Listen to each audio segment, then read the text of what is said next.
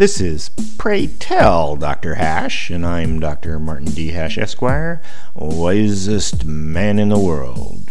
'Cause the competition just ain't that tough. And these are things I wish someone had told me. Today's topic, the true right. The political dichotomy of left versus right has become so confused that the labels are almost useless. Even Nazis, traditionally considered the right, are difficult to place on the scale because the closest thing to Nazis in practice are the progressives on the far left. Yet there are still two relatively the same size voting blocks that each call the other side left and right. If the true left are the Marxist-leaning fascist progressives, then what is the true right?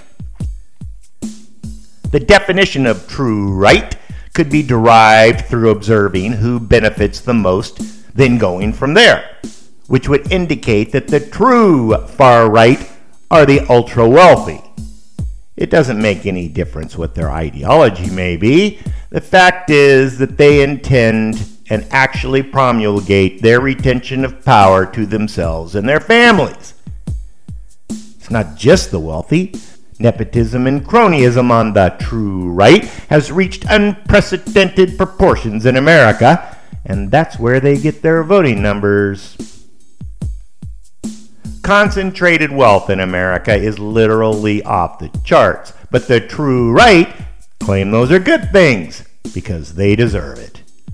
The true right hate Teddy Roosevelt for bringing down the robber barons. The people on the true right believe they are superior, and the true right agrees that aristocracy is not such a bad thing.